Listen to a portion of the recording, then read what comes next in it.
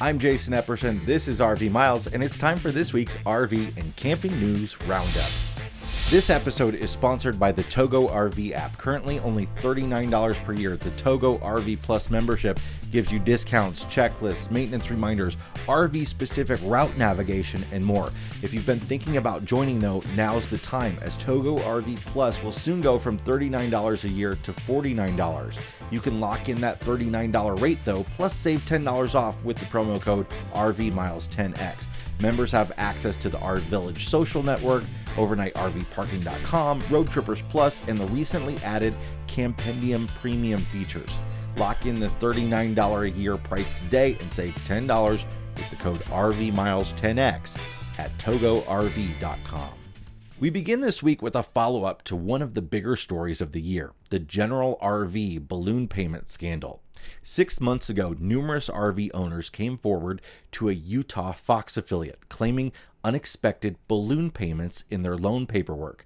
The RVs in question were purchased between 2013 and 2015 at the Draper, Utah General RV location. The loans were between $100,000 and $200,000 each, all list a total amount paid, or the amount you will have paid when you've made all scheduled payments, a number equal to 240 monthly payments, 20 years worth, times the monthly payment amount, and all had the number of payments listed as 240, with 119 typed over it, or a smudge as Fox referred to it, and a single balloon payment between $60,000 and $100,000 due at the 10-year mark to finish out the loan, not 20 years. All 4 sets of paperwork were carbon copies, and at least 2 of them were unsigned by General RV. Bank versions of the paperwork show no typed over so-called smudge, just the clear number 119, equal to 10 years worth of payments, including the balloon payment as the 120th. General RV was pretty hands-off in their response, saying, "We have completed a thorough investigation of the allegations and confirmed that no one at General RV did anything wrong." But as of this week, that's not what the state of Utah believes happened. Investigators with the Utah State Tax Commission say they believe 4 General RV employees fraudulently manipulated dozens of customer contracts, but neither the company nor the employees are being charged with a crime. According to Utah state law, charges of communications fraud must be filed within 4 years, putting all these loans outside the statute of limitation. The investigation was handled by the Motor Vehicle Enforcement Division, who concluded that General RV employees intentionally smudged the numbers to add balloon payments and cut the length of the loans in half. According to the case file, some of the employees blamed outdated computer software for why they taped a piece of paper over the documents as they printed, altering the customer's carbon copies. At least one employee told investigators that thousands of deals were done this way, but insisted the goal was not to deceive the customer. But the state was never able to find a reasonable explanation for so many instances of faulty math on the paperwork. The names of 4 General RV employees are not being publicly released, and currently none of them still work for General RV, although some still do work in financing.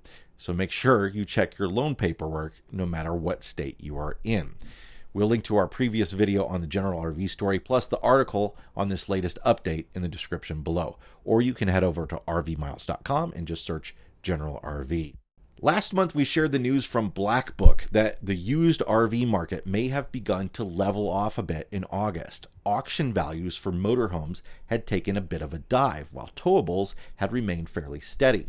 But now September's numbers are out, which reversed course.